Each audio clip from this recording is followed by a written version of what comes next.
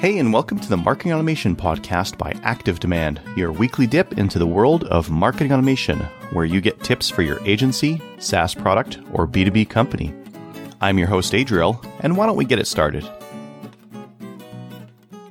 So, Sean, what have you seen this week? What have you learned from customers and from what you've seen? Yeah, it's a good question. I think this week has been I've seen a recurring theme that keeps coming up is how do I sell my services as an agency, because I talk to a lot of agencies, and is there a way that I can package what I'm doing to make more money, grow my business? And it's upon reflection, I think one of the things that keeps coming up in my mind is the concept of is there such a thing as the wrong money, taking the wrong money? So that's sort of been churning in my brain over the past 7 days. Oh yeah, I mean, I can think of when I was agency side, lots of projects that we took on. Where we not only lost money on it, we lost money and time and opportunity. The opportunity cost from taking some of those projects on was horrendous. I mean, I think a lot of agencies out there have the problem of too much supply and not enough demand. So, you end up compromising and taking projects that aren't like quite a perfect fit. And hindsight's always 20/20 on those ones, right? You always come into them saying like, yeah, it doesn't look quite right, but maybe it'll be okay. Maybe we'll do it in this way and it'll be fine. And at the end of the project, everyone's cursing and saying like, why did we take this thing on in the first place? It's like, yeah, well, we thought we had these rose-colored glasses on when we first took it on, and we saw the ugliness, but we still did it anyways. Yeah, and something's a little bit more, I think, less obvious. And we went through this phase when we were operating as an agency. Was this lead came in and it's from an industry that we've never worked in before. Yeah, let's take it. Let's we've done very well with these other 15 clients in a completely different industry.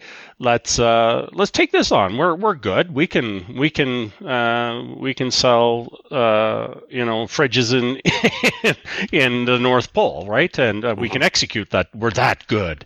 And then we end up spending a ton of time learning this new industry or this new domain, right? And it's the client's time to value is increasing while we're churning, trying to really find the magic. And the reality is we end up, I think, the client's almost paying us to learn this new industry, and then we get all the way in and find out, you know what, there's no money in this industry. Mm-hmm. It's something that we're not geared to do.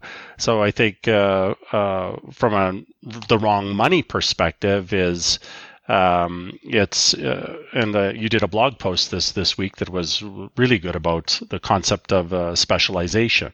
The benefits of specialization is it's a case that you can get really good at the specific industry, understand the nuances of it, but the difficult thing with that is that again is you have really good salespeople coming in. Oh, we're going to make so much money off of this. But as an executive, you have to make the choice of no, that's money that's the wrong money for us right now. So, yeah, especially on the industry thing is interesting because I've had conversations with people who have been experts in the same industry as I've been experts in. So the example I'll give is in new home building. Here in Alberta, we've had a really active home building industry for the last 10 years or something like that. And so there's actually a lot of marketers here who know that industry very well and are experts at it. And speaking with those guys and ladies out there is so amazing because you're not bringing up these terrible ideas that new people to the industry think about, and instead they're extremely pragmatic and they're just easier to talk to and easier to get faster forward with, right? I think it's such a big difference when you're talking with someone who knows the industry as well as you do. Yeah, it's a case that, and when you're a service provider, it's important to be able to sell something that has utility, and you're not going to be able to sell the value if you truly do not understand the domain you're selling into. So we went through a phase of researching industries to see which would be the next one we would add to our docket. And there was a bunch of KPIs we were looking for in the industry, competition, what's their marketing budgets, this type of stuff. So, but the end of the day is that when we decided to go into an industry, we would go all in and really understand so that we could not only communicate on the sales process, but we could as well execute and understand how to deliver value quicker. Because let's face it, no client wants to be paying a retainer when they're not seeing the results. Yeah, exactly. And I think that, like you mentioned there, it takes time to ramp up on a new client, new industry, try some of the things that have worked in other industries and find out that they fail in the one that you're looking at the moment, and get that domain expertise on it, knowing what needs to go into the website, what the common CTAs are. What, when we talk to a home builder, for example, and they'll say, yeah, you know what? It's all about getting someone into a show home, getting them to go into one of these things. So everything about the website is geared to move those people. And I think that's something that people who've worked in that industry for a long time really understand and always keep close to their heart when they're doing their marketing, that a lot of new people wouldn't, right? Yes. The other thing that I saw or I've seen, and we made this mistake early, was the thinking as a service provider that if I sell tools or technology or widgets or things, that my services business is going to grow, right? And the challenge with that is, I'll tell you, I'll give you a little anecdote that sort of describes the situation. Is let's say I need a plumber, right? I have a mess, and I know the industry. I know where I'm going to go buy a solution for my problem. So I go find a plumber, and I Google it, and I find this plumber. The plumber comes to my house and says, "Oh, God, what a mess." Before I get started, a couple of questions I want to ask you is, one, would you like the invoice using Simply Accounting or QuickBooks? There's going to be a cost difference. And the second question is, would you like me to use the Snap-on tools or the Craftsman tools? Again, there's going to be a price difference. The reality is, my response would be, just clean up the mess. I don't care what tools you have. And definitely and how this relates to marketing is, as a service provider who's doing, outsourced digital marketing for an organization, let's face it, the client is expecting that you're going to help them grow their business. Who cares what the tools are you're using? At the end of the day, they just want to see the needle move, and they want to understand that you understand that what their goals are as a business and how you're going to help. Yeah, I think a lot of reseller programs out there try to put value in their badging and in their how this is going to help you with the client. And I think a lot of agencies are looking for that third party validation, but don't actually need it. When they're talking with a client, they're in front of the client. The client trusts them because of the things they say, the trustworthiness, the case studies that agency has with their other customers, right? They care about the success and the capabilities of the agency that's in front of them. They don't care about this software that they sell has given them a badge because they're a certified reseller, right?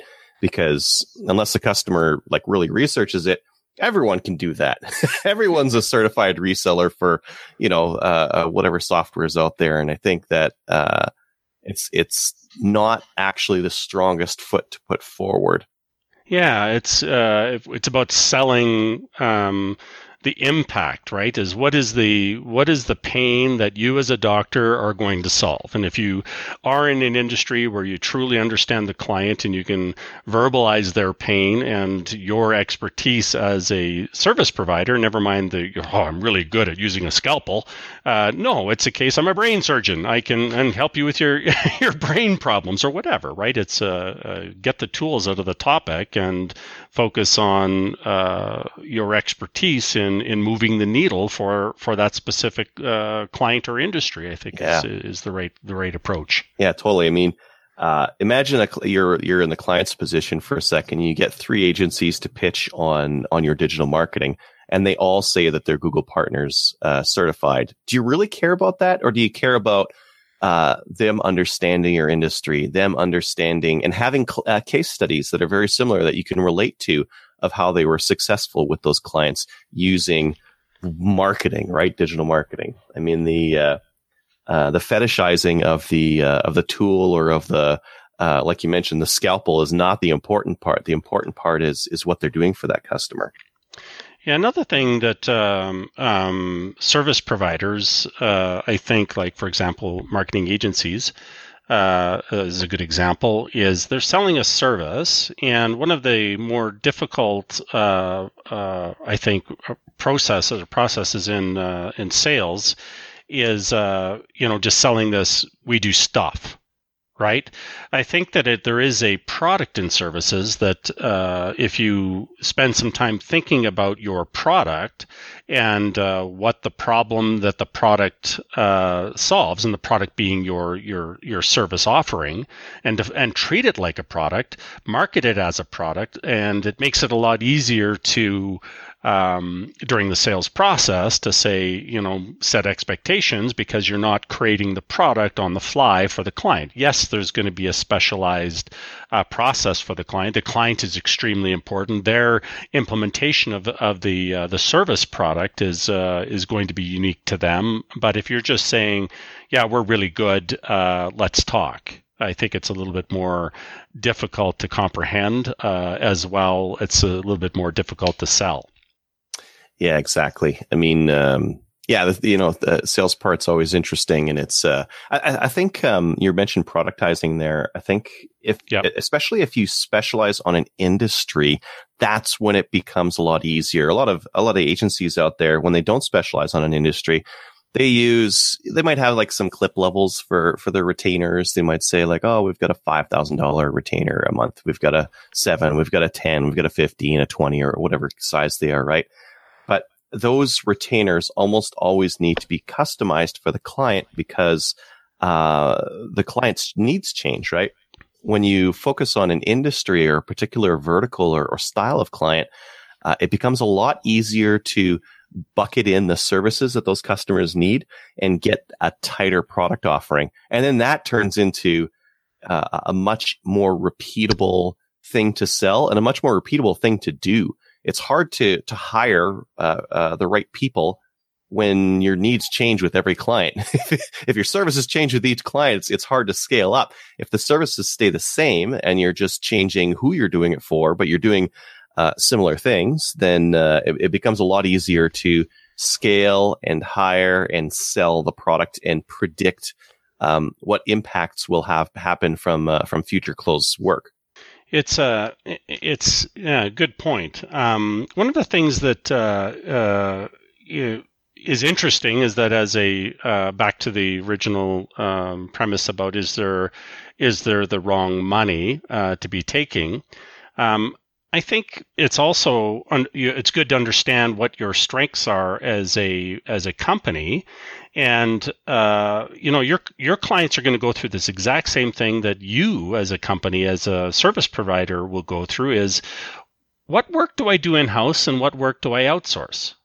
Right? And it's okay to align yourself with other people in your space that are experts at a specific thing that you aren't. What's your comments on that, Adriel? Oh yeah, like working with a local SEO specialist, for example, or working with a PPC specialist, or I think one of the things we're going to see in the next 5 years here are more people working as freelancers. So a lot of agencies these days, the traditional model is you hire a bunch of people, you put them in a swank office that's impressive to the clients and to the workers who work there. And that's how you run an agency. But I think in the future, we're probably going to see more freelance workers, more people who are like, yeah, you know what? There's Bob here. Bob works out of his house, and Bob is amazing at PPC. He's like Google Ads genius. He's been doing it for 10 years. And that's who we have doing all of our PPC for us. And I think, that's going to start becoming more of the agency model is freelancing this stuff out. And what is it called? The share economy? Is that what it's called when you get a bunch of freelancers doing work for different agencies? Or gig economy, but yeah, I think that's little totally. Jobs. But yeah, it's a case that, and going through that process of making a decision is what is really important as a core capability as your business. Your clients are going through that same thinking, right? Because let's face it, when we're doing executing as a digital agency or marketing agency, you're really selling to your clients that this is something that you should be outsourcing to us, right? So it's okay to feel the pain yourself and think through it, because I think it gives you a little bit more expertise in how you market the product. Well, and I think agencies need to be strategic about the work they take on, because you got to look at what products you're developing and what expertise you're developing. Like I had a job where, we had to do some cold fusion work. Keep in mind, this is a while ago. And even at that time, cold fusion was dead, not going anywhere. So, we got some money in, we did this cold fusion work, but that expertise that we built, we got the money in, but we also built expertise. We built expertise in a dead programming language that is not useful, and we're not going to sell to more clients. That's an example of like poor selection of the wrong money, right? We take money in, we built expertise in something that's not useful. Now, conversely, for the agencies out there, I would rather take a less profitable project that's going to give me expertise in an upcoming technology, because that's going to position me better and make it easier for me to sell that work in the future. So I think I would rather take a lower profitability, but more sophisticated or higher technology, or something that's going to put me along a growth path, than take some, the programming equivalent would be like taking some nasty old COBOL job and working on that, right? Because the problem with that is, you take a bunch of those projects on, you're typecast in this outdated technology or this outdated marketing, and you can't get any more work. Once all that work dries up, you're toast. You're signing your own death warrant by taking on that unstrategic, obsolete work. And I think marketing agencies these days face that same thing. Do they keep doing the work that they're doing and go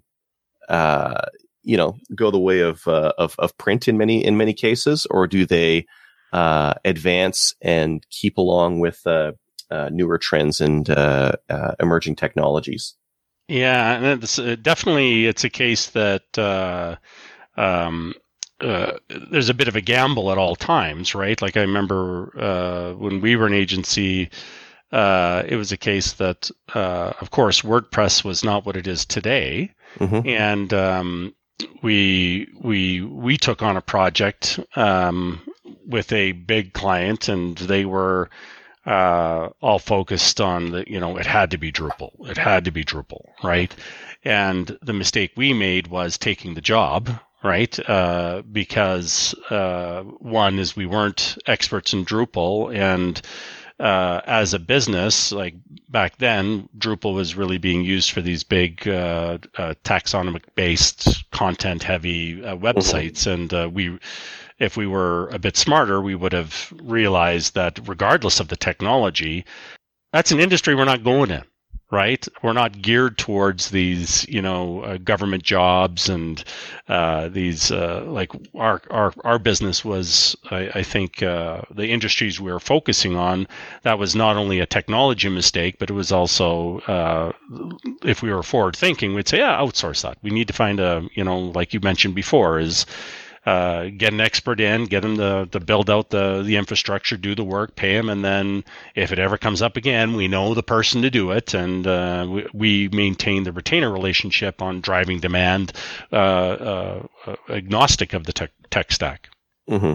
Yeah, I mean, learning about .NET Nuke and putting those projects together, I mean, that's all taking up a space in my brain that it's not need to be taking up.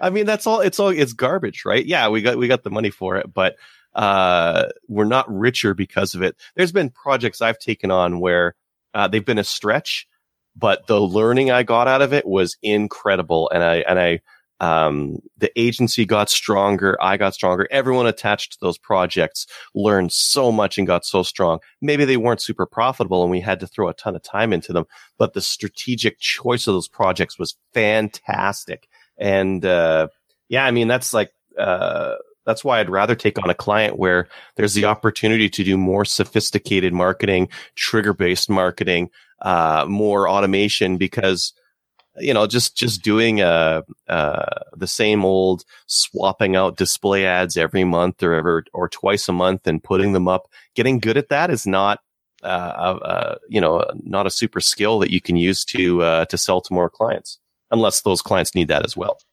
Yeah. End of the day, I think it's growth is about focus, and you have to focus. You have to make you have to make choices that enable you to reuse your learnings, but I think the key word there is learning, right? Is realize you made mistakes and document the mistakes so that it's a case that you don't take that type of money again. Yeah, and everyone's always got 20/20 hindsight after the project. That part's no problem, but then taking that and making sure that you're not seeing the world with rose-colored glasses on the next project that's exactly the same as that one is definitely key to make sure that you're taking on the right work and growing. Because you've only got so many days on this planet. No one wants to spend their time working in .NET Nuke or Cold Fusion, one of these outdated technologies, when we could be working on the newest stuff, could be working on the best stuff, and could be doing the best work possible. Yeah. Not to crap on a couple of technologies. Just I hope there's no like Cold Fusion enthusiasts listening to this, just screaming at their radio. I can't imagine. Well, they probably wouldn't be on podcasts though, and unless we get on like the real radio, they're probably not going to listen to this anyways. Yep, I think. I think the old adage about if my expertise is being a hammer, everything is a nail. Well, I think it is a double-edged sword. Is that you do, like you mentioned, is you have to be forward thinking and taking some chances, but really think about it before you get in. Is my experience. Yeah, absolutely. No, focus is so hard to do, but you see the agencies that do have focus, and they really grow as a result of it because they're able to not take on that wrong work, not take on the wrong money, and always go after what they need to. Grow profitably, I think is the observation. I see people growing. Like I've seen some agencies take on, they got this massive big client and they ramp up. So it isn't just growth; it's about sustainable, profitable growth. Is the reality. Thanks for listening this week. If you think someone else at your company should listen to this podcast, send them the link activedemand.com/podcast. We've also got lots of great articles on our blog that go into really specific, in-depth topics to help you out. If you have a suggestion for a topic you'd like covered, shoot us an email at support@activedemand.com or send us a tweet. Thanks again for listening, and have a killer day making your business better through automation.